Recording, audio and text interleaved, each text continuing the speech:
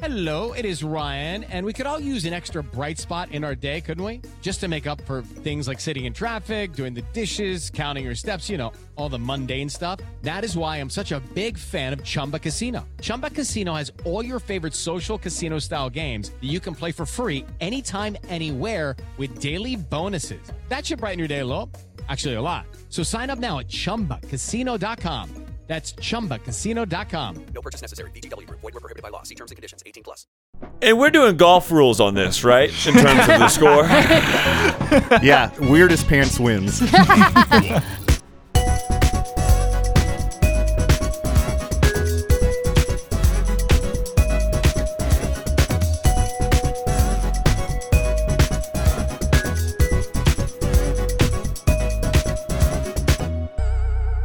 Welcome, fellow sleuths, to Meddling Adults, a game show where we grab our quarters and go head-to-head to test our wits against the prowess of fictional young detectives for charity. I'm your host, Mike Schubert. I am notoriously bad at solving children's mysteries, which is why I'm safely behind the judges' table, letting others duke it out instead. Our contestants this week are well-versed in solving very tricky little word puzzles of sorts, if you will. It's the Hey Riddle team of Adel, Aaron, and JPC. Today's mysteries are from Encyclopedia Brown. Adel will be playing for Asata's Daughter's Charity, Aaron will be playing for Beam, and JPC will be playing for the Chicago Freedom School. So without further ado, let's put the pedal to the metal and meet our guests.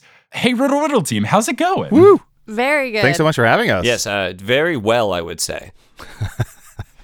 That intro had so much good energy in it. I feel like really good. I'm sitting up straighter and I'm ready to go. Yeah, I'm glad that's the case. I'm trying to bring as much good energy to the world as I can with this podcast. And, that's what we're going to be doing by trying to figure out these Encyclopedia Brown mysteries, which I've selected for you all because they're the most similar to riddles. So I feel like it's the most in your wheelhouse we can get for this podcast. So I would just like to start out by saying that I feel terrible that this is for a charity because my energy is very much a destructive one. So I've never actually tried to solve a riddle or solve a puzzle before in my entire life. What I've tried to do is destroy a puzzle or riddle through bits. And I typically try and facilitate riddle solving and then also shame people. So I'm not sure my role in this, but I also fear, Mike, what happens if all three of us just fail wildly? Thankfully, I love to give out bonus points willy-nilly for anything that makes me laugh or it brings me joy. So if it's a just bonus point only episode, you can still win. Perfect. It's totally yeah, fine. I'm banking on that. That's what I'm going to go after. I just want to make sure up front that the charity is not going to be able to come after me. Basically, anything that they get is a bonus, and I'm not going to be held personally responsible for defunding an important organization. Again. Yes, actually what will happen if you do perform poorly, the entire charity is going to get shut down. I have not told you this ahead of time, but that's the stakes. No, I'm familiar. This has happened to me before. This is a frequent thing for me. So I guess I just love to say that I'm excited and I'm so sorry. So here's how the game is going to work. I will be recapping 4 quick mysteries from the esteemed children's novel series Encyclopedia Brown. None of you have read or seen these mysteries ahead of time. I'll lay out all the clues. I'll ask for your accusations, for the motives, who did it, how Encyclopedia Brown knew, and each correct guess will earn you points. Now, there's also bonus points, as I mentioned, if you throw out a fun insult, if your guess is particularly ridiculous, or if you give the same incorrect guess that I had in doing preparation for this podcast, I will give you a Misery Loves Company bonus point, because I'm usually very bad and very wrong at these mysteries. Mike, what if we... are there any bonus points if we call you impossibly handsome? I will not. I'm not gonna not let you try to flatter me throughout. Had to try. We'll see. I mean, if it's a really, really good compliment, I'm just gonna have to throw a bonus point over there. What can I get for possibly charming? What do I get if I send you a puppy in the mail? You will get a puppy back in the mail because I cannot have a dog right now. Return to sender. Never mind. Okay. And Mike, you said that we have no knowledge of any of these Encyclopedia Brown mysteries. Does that mean that these are going to be different from the 4 that you emailed me personally? We'll talk about that later. Oh, okay, great. And you can edit that out. Obviously, I understand now that shouldn't have been said, and you can just edit that out. Totally. I'll for sure just clip that so it sounds totally fine. At the end of these 4 rounds, if it is still tied, you are all in luck because the way that we break ties here on the show is with sudden death riddles, incredibly in your wheelhouse. So we'll see if it gets to that. But I think with all of the rules laid out, we should get into our first mystery, which is the case of the gnome's beard. I'd just like to add, Mike, that I completely agree. I think that that's an excellent direction for us to go to get into the mystery. Don't know what that's worth. Maybe pay what you can, but I think you're on the right track here. Thank you. I appreciate it. That has boosted my self-esteem, but the score is still 0-0-0. With us three as guests, can you call this episode Middling Adults? Ooh, okay. That's a bonus point there. That's a good pun that I wasn't expecting. Damn it. So, Gary Hale enters the Brown Detective Agency with a beer can. Now, Gary Hale, I can only assume is Tony Hale's brother, but he is also a child, so I found it very strange that he's just got a beer can as he walks into Encyclopedia Brown's garage, but it turns out that the bottom is missing and it's an empty beer can. Gary explains that the hole in the can is for air, and he says that Bugs Meany, the town bully, the rival and enemy of Encyclopedia Brown, he made the hole in the can because he stuck it over Gary's gnome. Now, of course, this would be a bit confusing of why is there a can over a gnome, but what Gary explains is that the gnome is actually a gnome candle, and the can was used in a firecracker lighting incident. Can I just say that people in the 1950s had vastly different problems than we do today? Very, very different. Help, someone stole my candle is what we're dealing with in this mystery.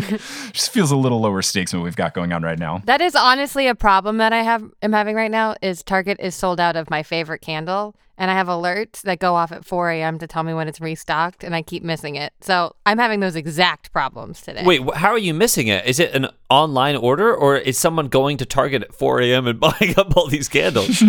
Well, everyone loves this candle, and I'm not going to tell you what it is because I don't need That's more smart. people looking for it. But I'll wake up at 7 a.m. and I'll be like, I missed it. I missed it again. I'm never going to get this candle. It's like a $4 candle, but it's the best smell in the world. Anyways. I'm fine. You need to find someone in a different time zone to get the alerts so that 4 a.m. for them is a normal hour, and then they can buy you a candle. You just ask Adel. Adel is up at 4 a.m. almost every night. He can get you this candle. And actually, Aaron just texted me the candle scent. If any listeners want to know, it is outdoor cocaine. I'm addicted and I need it. The narrator describes Bugs Meany, which we're well established with his shenanigans, but I did like this particular description. It says, Bugs was the leader of a gang of tough older boys who called themselves the Tigers. They should have called themselves the Teabags. They were always getting into hot water. Oh, that's fantastic. So Gary explains that he won a jelly bean guessing contest at the local toy shop, and the prize was this gnome-shaped candle. So after he went to pick up this candle, he says immediately Bugs and the Tigers stole it from him and then used it to light firecrackers on the highway.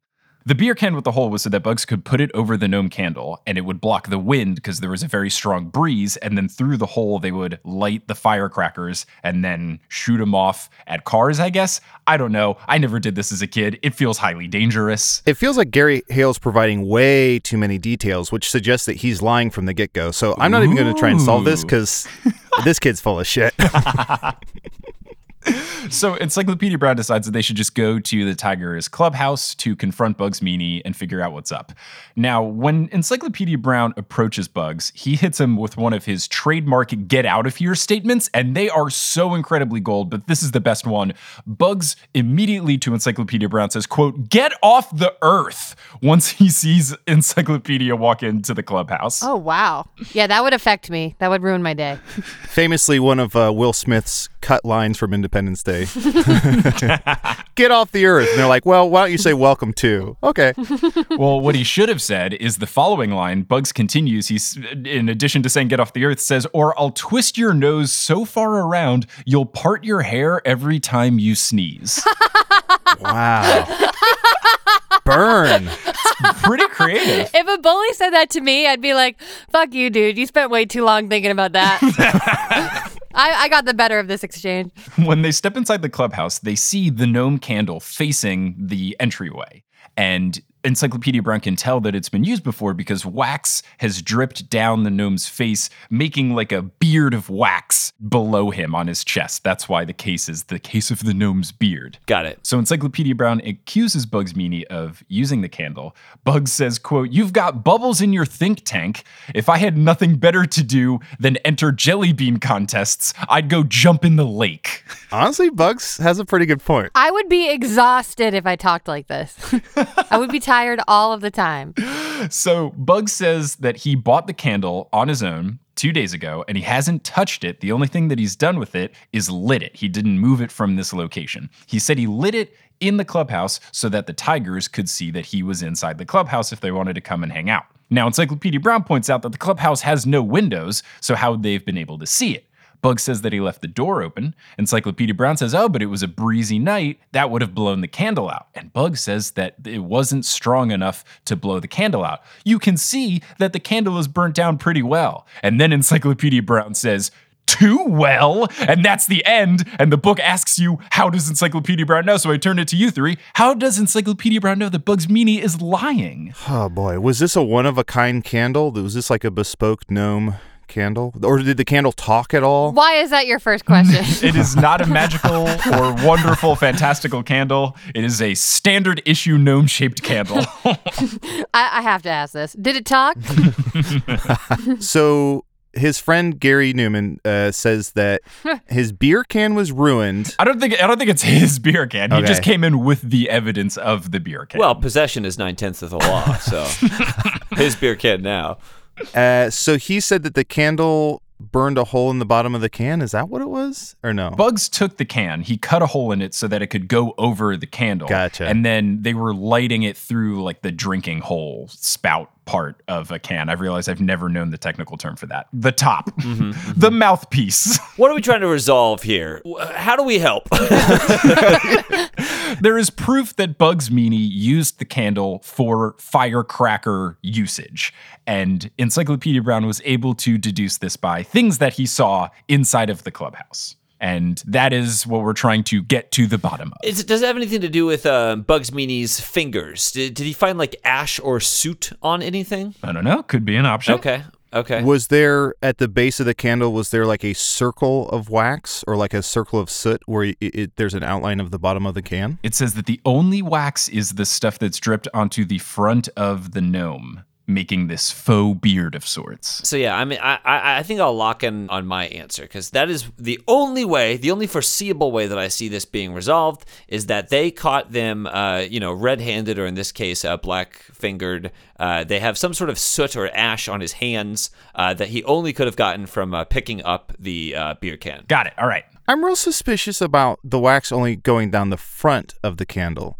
Now, we all know wax has no stake in the game when it comes to which direction it falls, so typically it falls all around. So why isn't there wax down the back of the gnome's head? So maybe the positioning of the can forced all the wax to flow forward and run down the interior of the can? Ad always just talks with the cadence of a detective at the end of a movie, and it makes it sound so much better always than it actually is. Oh, and one more thing. Yeah. My guess is the same as JPC's, like there being some sort of like soot or something on the wax beard. Okay, so the answer is that it has to do with the wax. Adel was very close. What gave it away is that the candle was facing the door. Bugs Meany said that he opened the door so that they could see it. But because it's a strong breeze, the wax would have been behind the gnome if the wind had blown in. So because it fell down the gnome, that means it was protected under the can. So I figured Adel was close enough, so I gave you the full points for that, giving you 3 points for correctly guessing. Thank you. I also want to plug, Mike, if I may, there's a VH1 show called Behind the Gnome. It gives all the dirty secrets of David the Gnome. His rock bottom when he was, drug abuse and all the antics that he had backstage. So check out Behind the Gnome. It's really great. Yeah, maybe I'll put it up on Patreon as like a bonus episode, my reactions to it. Thank you. So at the end of the first round, we have Ada leading 4-0 as we move into our second mystery, the case of the missing ring. I'm ready. Mrs. Bevan talks to Encyclopedia Brown about a robbery that happened to her, and it involves her husband. Mr. James Bevan had the diamond ring, which belonged to King Louis XIV, and it was stolen from him.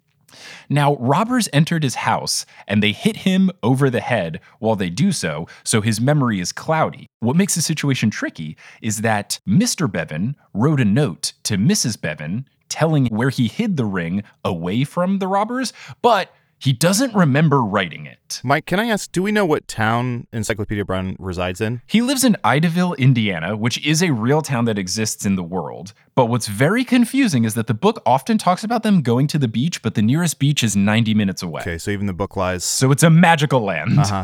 Japes, you're from Indianapolis. Is Idaville a thing? Yes. Mm-hmm. Absolutely. What's it known for? Is it known for Louis XIV's personal jewelry collection? So Louis XIV, he summered in Idaville, Indiana. Isn't Versailles based on Idaville? No, the other way around. Yeah. Oh, okay. The mirrored city? They're sister cities, yeah. They have an exchange program all the time for kids where they'll, swap for high schools. They say that there was no place that you'd rather be in the 17th century than Idaville, Indiana. It was different. It was like smaller. It was like, a little more rural back then, but it was still popping. I believe there was a separate Louisiana purchase just for Idaville because they really wanted to raise the price of just Idaville. And Louis XIV was a huge Pacers fan. Oh, yeah. He loved the Pacers. Love the Pacers. Rick Smits was his favorite, right? The Flying Dutchman? He's a big Rick Smits guy. I'd make an Indiana reference, but I've never learned a single thing about Indiana. That's a pretty good Indiana reference, though. There's not much to know. And we'll also accept the Louis XIV reference if you want to make one of those. Aaron, you can just say those Indiana Kings on those Indiana Nights. Tom Petty. Kurt Vonnegut was there for a second. There you go. Yeah. Hello. Yay! Okay, I've given everyone a bonus point for these sweet Indiana references. Oh, nice. I like describing Indiana as a place where Kurt Vonnegut was for a second. Not like the seminal place where he built his career and is most known for putting Indiana on the map. But I think Mike gave us all a point to shut up. That is not the case, but we do have a case to discover the root of. So on the night of the theft, Mrs. Bevan had gone out to see a movie. Mr. Bevan stayed home because he needs a cane to walk around, so he doesn't like to go out to frivolous things like movies. But the robbers came in. They demanded that he hand over this ring to them. Mr. Bevan says that it's upstairs, but that was a lie. So when they go upstairs, they hit him over the head. But upstairs is just Mrs. Bevan's jewelry. He has the ring somewhere downstairs. So after getting hit in the head, he hides the ring, crawls over to a typewriter, typewrites a note, and then passes out and woke up in the hospital because Mrs. Bevan came home, saw what was up, took him to the hospital, etc. So the note that they find reads as such. 2 men tried to steal the diamond ring. They hunted all over the house, raving about like madmen. They even split open the cat. What? When all failed, they beat me, but I didn't tell, and so they hunted a little while longer. I may be dying. I hid the ring in the vein. And that's the end of the note. I do want to share a quick anecdote, which is... Why did that make you think of something? I just love the wherewithal to write this note. And I do want to share a quick anecdote, which was for a short time, my sister, my mom, and I lived with my grandma in Neponset, Illinois. And one time we came home from a night on the town, I think going to the movies, and we came home and my grandma was asleep on the couch, and pinned with a brooch to her sweater was a note that said, "If I'm dead, I smelled gas." Oh my God. And we woke her up and she's like, "Oh, sorry about the note. I smelled gas, but I was so tired I had to go to sleep. So I thought to write a little note so that if I died, you guys knew the source of death." Wow. Oh my God. Jeez. We're like, surely they would have figured it out from an autopsy, Grandma. yeah, but honestly, now the coroner just doesn't have to work that day. So that's it's not really great news for you, but for him, it's that's an afternoon off. Oh, sweet. I could stop myself from dying, but I'm a little tired. So, Mike, we have to ask, does the ring talk? No. Was the cat, when they said the cat was split open, was that an actual cat, or is that a euphemism or some sort of statue? Do we know? So I will continue the story. It will bring to light this cut open cat situation. Got it. Perfect. So Encyclopedia Brown asks Mrs. Bevan about the vein, and she says that the only vein that she knows of is a weather vane on the roof. Now, I don't know if it's just because I'm not 87 years old. What's a vane? A weather vane? A weather vane? You don't know what a weather vane is? Yeah, is that a name for a gutter? Nope. It's like a metal, usually it's like a rooster with an arrow, And what happens is as the wind blows, the weather vane is made of like a light enough metal that it goes with the wind. Oh, that's what that thing is? I've never known the name of that. But yeah, that's a weather vane. But also, I think Carly Simon later admitted that weather vane was actually about Warren Beatty. Do not give him a point for that. I didn't even get the reference, so I'm not giving a point. Thank God. I guess if you don't know what a weather vane is, you probably don't know Carly Simon. The only thing I'm thinking of is that song, You're So Vain. I bet you think the song is about you. Yes. That's what it is, yeah. Oh, hey, look at me. Woo! Can you give yourself a point? I have already done so, way ahead of you. So, Encyclopedia Brown asks about the vein. She says that it was not inside of it. Now, the whole cat situation is the next thing they tackle. Mrs. Bevan finds it especially perplexing because, one, who cuts up a cat? And two, the Bevans don't have a cat. So she thinks, oh, I guess, and this is such a shame, but I guess like a stray cat ran in and they cut it up and disposed of the body because it's nowhere in the house. This is a children's book. But Mrs. Bevans says that the house was completely torn to shreds. And to prove this, she takes him down to the cellar and shows him that there's a bunch of boxes and crates that have been broken. And then there's wine all over the floor because they had a big vat of it and they busted it up to see if the ring was inside of that. She is concerned and thinks that maybe the note is a fake. They actually do have the ring and they're just trying to get them on this wild goose chase to not spend time finding where they went. But Encyclopedia Brown assures her that he knows where it is. So I turn to you three. Where's the ring? I think I immediately know the answer. Okay, what is it? Should I try and solve? Oh, yes, please do. So we have to assume when Mr. Bevans or whatever his name is was bonked on the head, we have to assume he was concussed and his brain went all scramblies. So what I think happened is you mentioned that there was a vat of wine in the cellar. And he says they cut open the cat. He also says it's in the vein. So what I think happened is he is concussed. He swapped out the C and the V. They broke open or spliced open the vat, and the ring is in the cane. So you swap the V and the C, and that gives the answer. Yeah, I think it's in the cane. Okay. That was my guess. So, now I don't want to get too vulgar, but you said that the show was explicit. So I'll try my best to break this down in scientific terms. Oh, no. As we all know, cat has many slang words to describe it. One of those words is pussy. Now, pussy, colloquially, is also slang for vagina. I'm going to stop you right there. Because I want to tell you I love what you're doing. Keep going. Now, the phrase split open the cat obviously means sex. That's a euphemism for sex. He says the ring is in the vein. Now, what does that mean? Mike, if I'm right, now is your time to just scream it. Oh, I'm not letting this stop. I'm not letting this stop. When someone says that they're going to go drain the main vein, that means they're going to pee. So your main vein is your penis. So, sex, cat, penis, we've got all of those things working together. I think he swallowed the ring. You guys think this is a joke, but JBC is actually a medical doctor, so this is not funny. That is my guess. My guess is that the ring is inside of his body. Now, he either swallowed it, that's the easiest way, he keistered it, or, he went down the pee hole, which is the most painful way, but not an impossible way to hide a ring. Got it. All right. Well, I will say, in a stunning turn of events, JPC, you're incorrect. That is not actually it, though I have given you a bonus point for that very thorough answer. Aaron and Adel, you are correct. It was the whole hit with his brain not 100% there after getting bonked in the head, mixed up the C and the V. They're also very close to each other on a typewriter, and that's exactly it. Now, when I read the book, this was very obvious because when the narrator is describing it, it says a large barrel of wine, or vat, was broken into pieces. And I was like, I know what it is. But I tried to leave that out to make it a little bit harder for you all. But yeah, you guys nailed it. So at the end of this second round, Adel leads 8-4-2. I was going to say, yeah, does Aaron get points for just riding my fucking coattails? I'm trusting. You know what? I would have said something. Yeah, it's a very honor system heavy podcast that we have going here. If we honor Mr. Devon's constant mix-up of letters for the rest of his life, if he dies, we have to assume that on his tombstone it says, I love my life. Which would still be a true statement and very adorable. The third case now is the case of the red boat. So Encyclopedia Brown is going fishing with his dad. Now he notices when his dad is loading up the tackle box, I've never gone fishing before, he sees that his dad puts a gun in there and his dad goes, hey dad, what?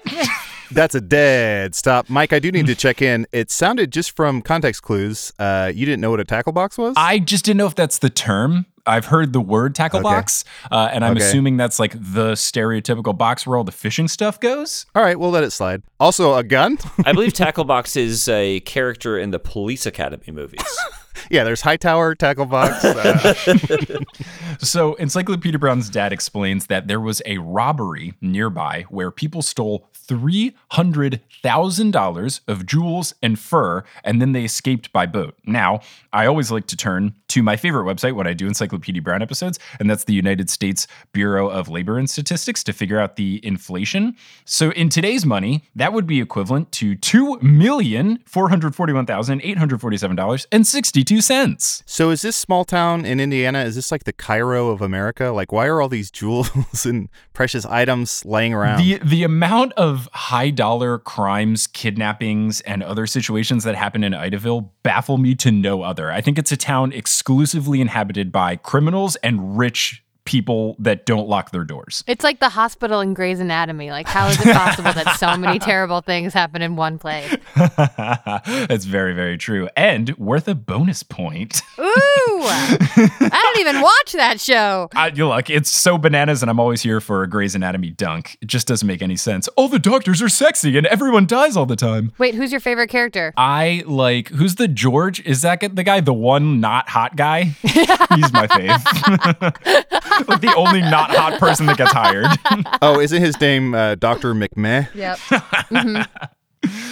So the robbers escaped by boat, and then there was a storm right after. So Encyclopedia Brown's dad is worried that they might be stranded at sea and they could still have some sort of weapon on them. So he brought the gun just to be safe. What sea butts up against Indiana? None.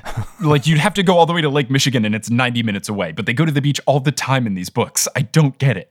Technically, there is a sea that gets pretty close to Indiana, and that is Sea Chicago. But it's not on the border, so I don't know that necessarily counts. I have no idea. I know nothing about the state, if that wasn't clearly made evident over the course of this podcast. So they start fishing in the ocean, and then Encyclopedia Brown sees a red boat in the distance. The Coast Guard comes up, and they go, "Hey, you guys heard about the robbers? That might be them. You should come on deck, because if there's a shootout, this Coast Guard boat is the safest place to be." I don't know if this is true. I know nothing about boats, but we're going to roll with it. Yeah, I already know the answer to this one, which is Encyclopedia Brown and his father both died. They've gone into some sort of fugue dream state because there's no ocean near Indiana. Right. The Coast Guard does not patrol Lake Michigan. So the Coast Guard takes them in and they approach the red boat. When they do so, a man comes out onto the deck. He gasps for air. He wipes sweat off of his brow and he says, "Thank goodness you found us." Then he desperately asks for water. He says that his name is Rodney and that him and his friend were out for a day of fishing when the storm hit them. The waves were terrible. Their radio went dead. And then with the storm, seawater got into the gas of the boat and the engine quit. And they said that they've been drifting a sea for 4 days without food and water. They had food in a chest, but it was washed overboard with all of their fishing gear. And Ben passed out yesterday from thirst, and he's in the cabin of the boat. Huh. Okay, so case closed. So the Coast Guard brings the men on board and below deck, and then they start checking out the red boat. They see that everything Rodney described is true in terms of there's no food, there's no fishing equipment, the radio is busted, the engine is shot, etc. And then Encyclopedia Brown goes, "But what about the guns and the stolen jewels and fur?" And the Coast Guard is confused, and he says, "No, these guys are lying." So I turn to you three. How did Encyclopedia Brown know that these two red boat riders were red boat liars? Can you survive 4 days without water? That seems improbable. I think you can. I think you can go that long without food or water. Japes, I don't want to hear. Yeah, I don't want to hear from someone who famously drinks their own piss. So you stay out of this. I would say it's more infamous. I love you being defensive about that. Yeah. I'd say I'm more infamous than famous. My guess is maybe either it's impossible to survive for 4 days without water, and that's so they know they're lying, or maybe the radio is broken with like a bullet hole or something. Like they shot the radio when they saw the Coast Guard coming, and they panicked and broke it with a gunshot, and there's an obvious bullet hole. Okay, sounds good. My guess is the water. And next time, I talk first, so I don't sound like I'm copying Adel. What about the water is your guess? Just that they couldn't survive that long on They it? couldn't survive that long without it. Got it. What about you, JPC? Well, I think you definitely can survive that long without water. But they didn't mention any details in here about, like, Encyclopedia Brown knew that they had also stolen all of the jewels and everything, right? He just knew that they were lying about the situation that was going on. Okay. So it's less about him knowing they stole the jewels for sure, and it's more about he knows this guy's story was a complete crock. Yeah, I guess my whole thing was I was wondering if Encyclopedia Brown had an idea of where they were keeping the jewels and he could prove it. But there's obviously something in here that, in the context, that was the lie that he picked up on.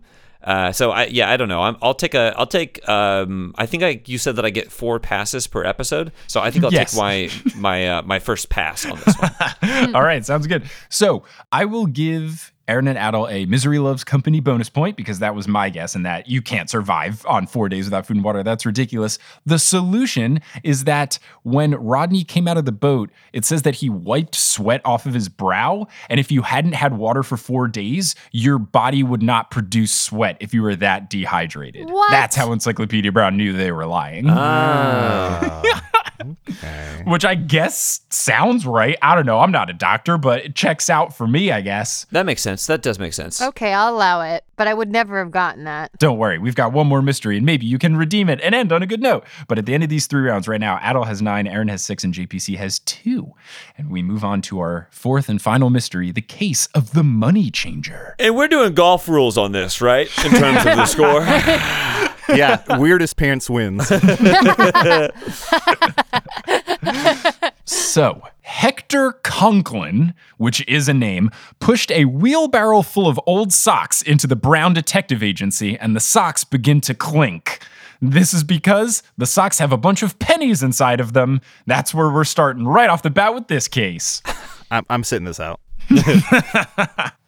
So Hector says that he needs change. They're all filled with pennies. It's $15 worth of pennies. He wanted to take them to the bank to get them changed into dollars, but he saw Red Slattery, which is also a name, down the street. So he pulled into Encyclopedia Brown's garage for safety.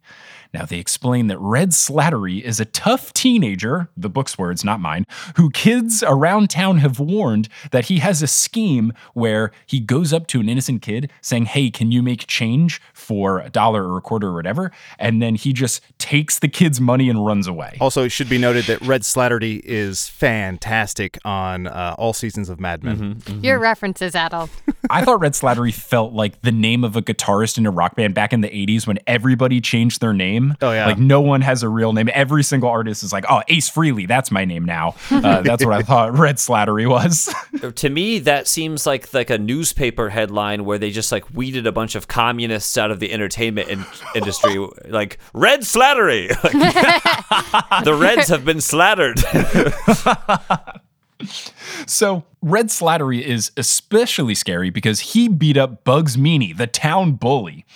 When Bugs and Red got into a confrontation, Hector explains, quote, Bugs told Red to put a hat in his mouth, just killing it with the insults, Bugs. But then Red emptied his pockets of money and threw him into a creek. I mean, this tracks. Hurt people. So, bullying is this cyclical thing. And, it's like they're trapped in a system that they can't see past and they can't avoid. And I do feel bad for them as much as I feel bad for the people that are bullied. Yeah, and it's a bully bullying a bully. So it's hurt people, hurt people. Hurt people, hurt people, hurt people, hurt people. There's so much hurt that's weighing on the shoulders of the youth in this town. And, the adults are out solving their fake boat crimes and whatever. Like, they're completely blind to the interactions here. Wait, you guys, can we change the name from Hey Riddle Riddle to Hey Hurt People, Hurt People, Hurt People? I mean, it's going to be the title of this episode, I feel like. The case of the hurt people hurting people who hurt people. The people who are hurt by people that are hurting people. Now I'm in a situation where the word people just doesn't sound like it's a real word. Kind of like if you say zone 5 times in a row, it's not a word anymore. Yeah. Zone. zone, zone, zone, zone. Yep. Like, what is that? That's nothing. I sound like a car trying to start. Aaron, can you say that one more time? Yeah. Zone, zone, zone, Cow, zone, cow, zone, cow, zone, cow, zone, cow. zone. Okay, great. That's a bonus point right there, baby. Is anyone in the mood for Italian food? Bonus point for calzones. Yes, the score is 3-6-9 now. Little John would be so proud of us. I went to get my car fixed at Calzone. Fucked up the engine real bad.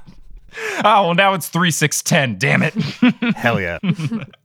So Encyclopedia Brown and Hector decide that the only way to stop Red Slattery is to have an adult catch him red-handed, because then there is some proof behind the whole his word versus mine argument, because adults are more important. So Encyclopedia Brown has a plan. They're going to sneak over to Mr. Link's house. They describe that Mr. Link is an artist who works from home, and he's also a coin collector. Now, I am aspiring to be a Mr. Link type character because I'm a full-time podcaster. I work from home. I need some sort of collection, but I definitely want to be the guy that works from home that 11-year-olds in town come to when they need to stop town bullies. I really want to be Mr. Link when I grow up. It feels like you're on track. I'm getting there. Nothing would make me happier than a job where, as an adult, I could beat the shit out of kids who are acting up. Japes, that was already made into a movie called Drill Bit Taylor. Do you collect anything yet? Any weird collections? I don't. I've not really been a big collector of sorts. The closest I ever got to that was getting a bunch of cool accessories for my car in the video game Rocket League, or fun accessories in the video game Team Fortress 2. That's the closest I ever got to collecting. Mm-hmm. But no, I don't have anything like shoes. Those get too expensive. Stamps I just use for functional purposes. I'm going to have to embark on it.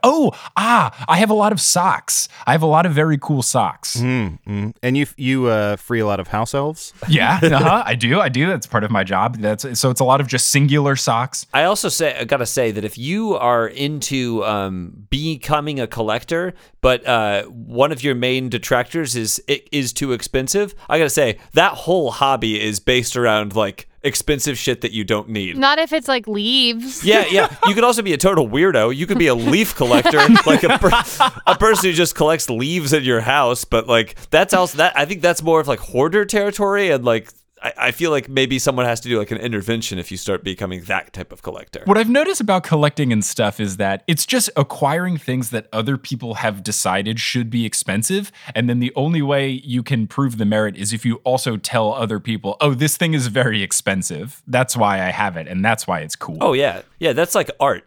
It's completely subjective, but there are like objective prices that we associate with it. Yeah, I found this out with sneaker stuff because I have like two pairs of cool sneakers. I am not a sneakerhead by any means, but one of the pairs of sneakers I got is because apparently the sneakerhead community all decided that this one shoe is very ugly, so it's not worth anything. So Nike had it on sale for like 20% of the retail price. And I was like, sure, I'll get these shoes. And all of the internet was like, these are bad. These are not worth collecting. So thanks, sneakerheads. I got shoes. So you love ugly sneakers. You love ugly doctors. Mike, I'm noticing a trend. You should collect the ugly things. Yeah. You invited me on the podcast. I get it. My favorite Netflix show is Ugly Delicious.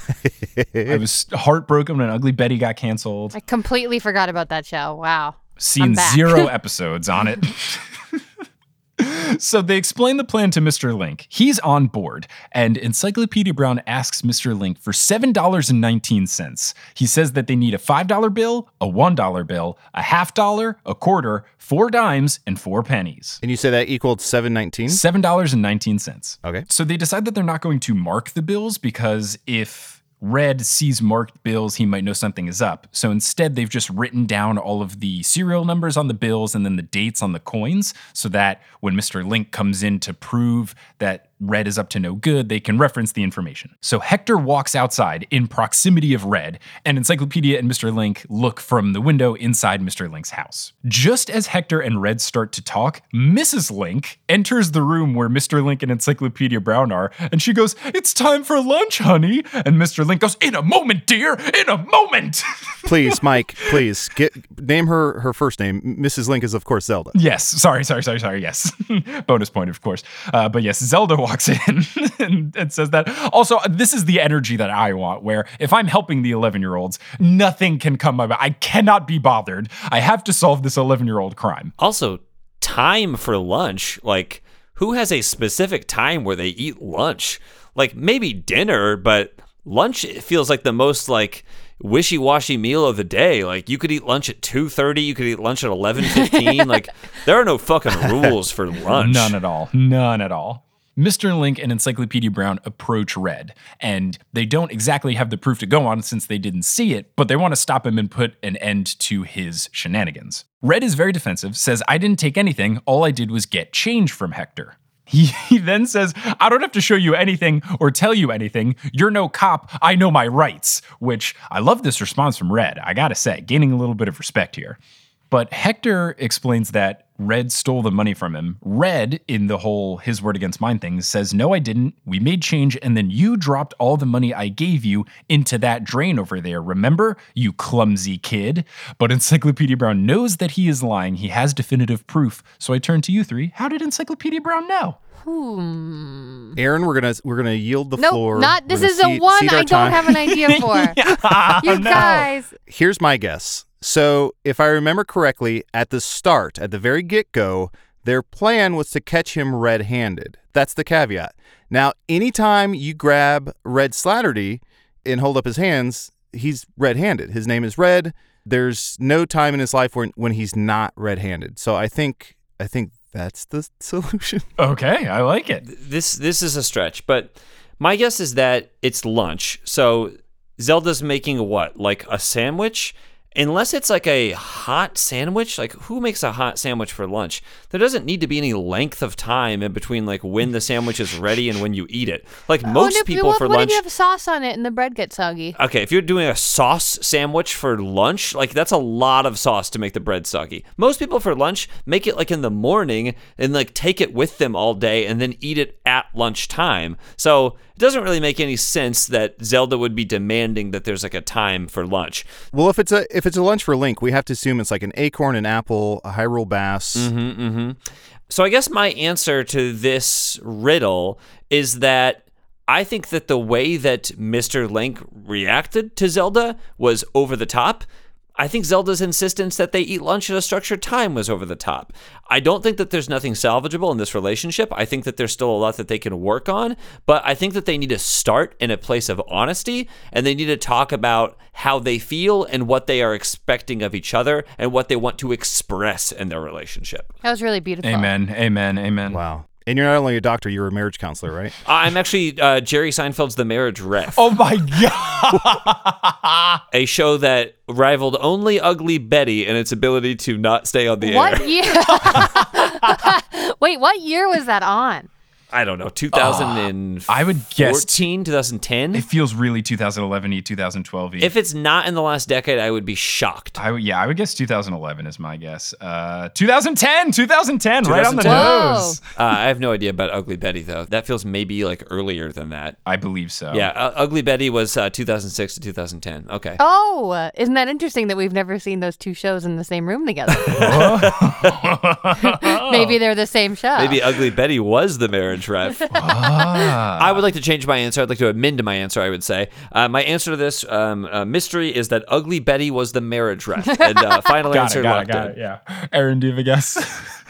No, I don't. This one really stumped me. Wait, before you tell us the answer, could you tell us what you thought the answer was? Yes. My guess was very, very bad. Good. So what Red says is that he had change made.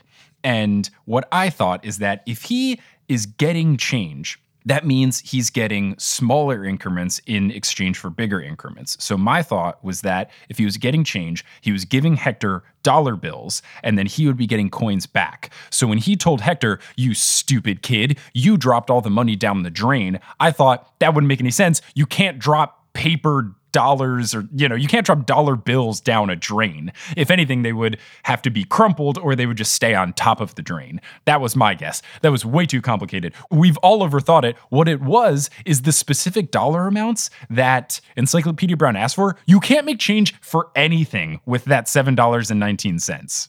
Because it was one $5 bill, one $1 bill, a $50, a quarter, 4 dimes, and 4 pennies. You could not make change for anything. You can't break anything down smaller with that. And that's how Encyclopedia Brown knew he was lying, because Red said, all I did was get change. It's impossible with the money that Hector had on him. So the reason that I was not able to get this is because the concept of paper money and even coin money doesn't exist in the modern era. Normally it's just like, hey man, yeah, just Venmo me and we'll like split it, or I'll fucking PayPal you, or like I'll get the next one. So I think that the real answer here is that these kids just need smartphones. Yes. That probably would have helped them a lot. A lot of these crimes could have been solved if they just would have had technology. Mm-hmm. Yeah. So that's why we don't have any crime anymore. It's because right. It's because of the technology. Or they could have, if you have a sock full of pennies, you got to go full metal jacket on your whoever your bully is. Mm-hmm. Take it to the streets. Mm-hmm. Oh, yeah, that's true. He should have just asked for like $40 and nickels and just beat the shit out of that kid. Or with a wagon full of socks, you can hire Flea to come mediate your bully. Uh-huh. These are fully counting on you overthinking them and like swinging to the fences. That's really what it is. It's the true essence of Encyclopedia Brown books is, did you notice that one tiny thing? That's the book. They give you everything in there, but it's the devil's in the details, as it were. They keep you guessing because it's either so painfully obvious that you overthink it, or it's just right. I don't know. I find myself being like, well, this makes sense, but that can't be it. And then it's it. Or the flip is just, you didn't notice that a thing was said, such as the details. They laid out all the coin amounts. I just didn't think. I was like, $7.19. That's silly. I know what the answer is. It's the dollars can't fall. So, overthinking. That's what we all do here. It sucks to know that there's an 11-year-old in Indiana that's smarter than me. It's humbling and it sucks. Yeah, let's condescend to this kid because we're intimidated by him.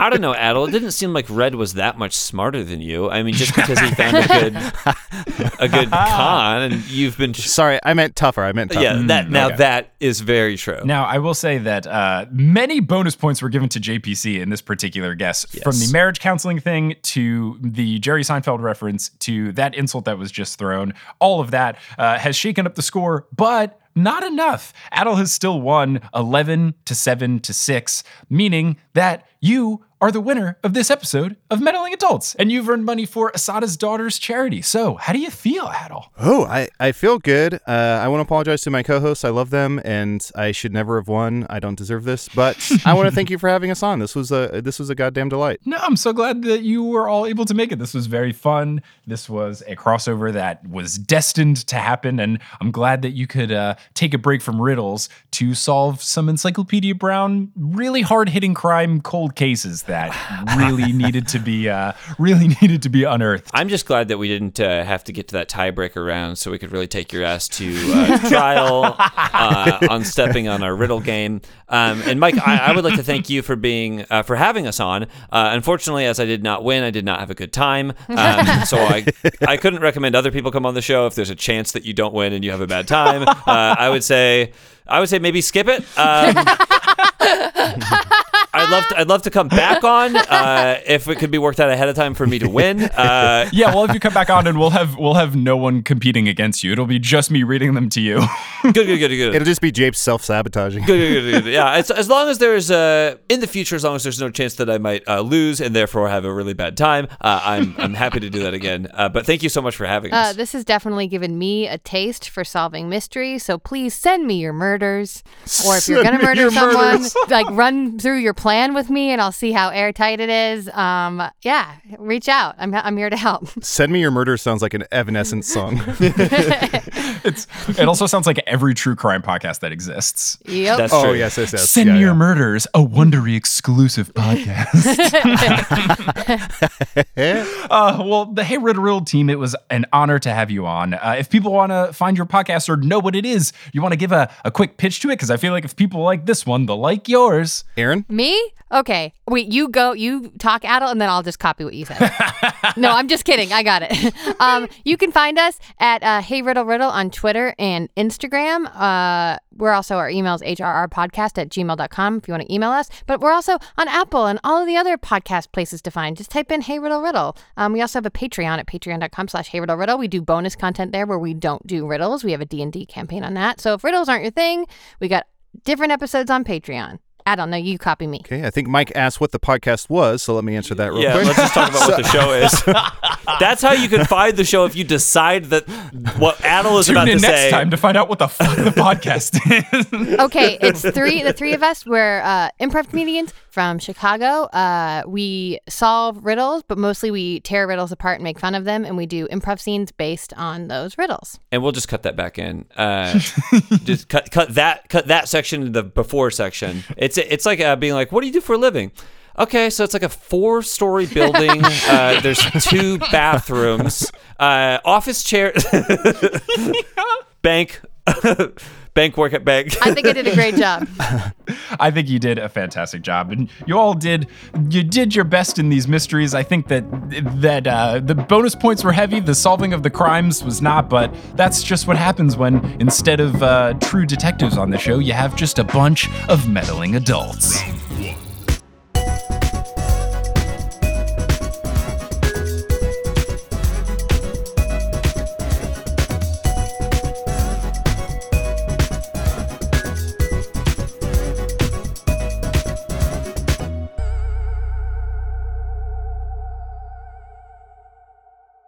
Hey, thanks so much for listening to Meddling Adults. Meddling Adults is created, hosted, edited, and produced by me, Mike Schubert. It's co-produced by Multitude. The music is by Bettina Campamanes. The art is by Mayan Atias, and the web design is by me and Kelly Schubert. If you are looking to support the show and get access to bonus content along the way, you can do so at patreon.com/meddlingadults. All of our funds, after covering expenses, go to the charities that have won throughout this first season.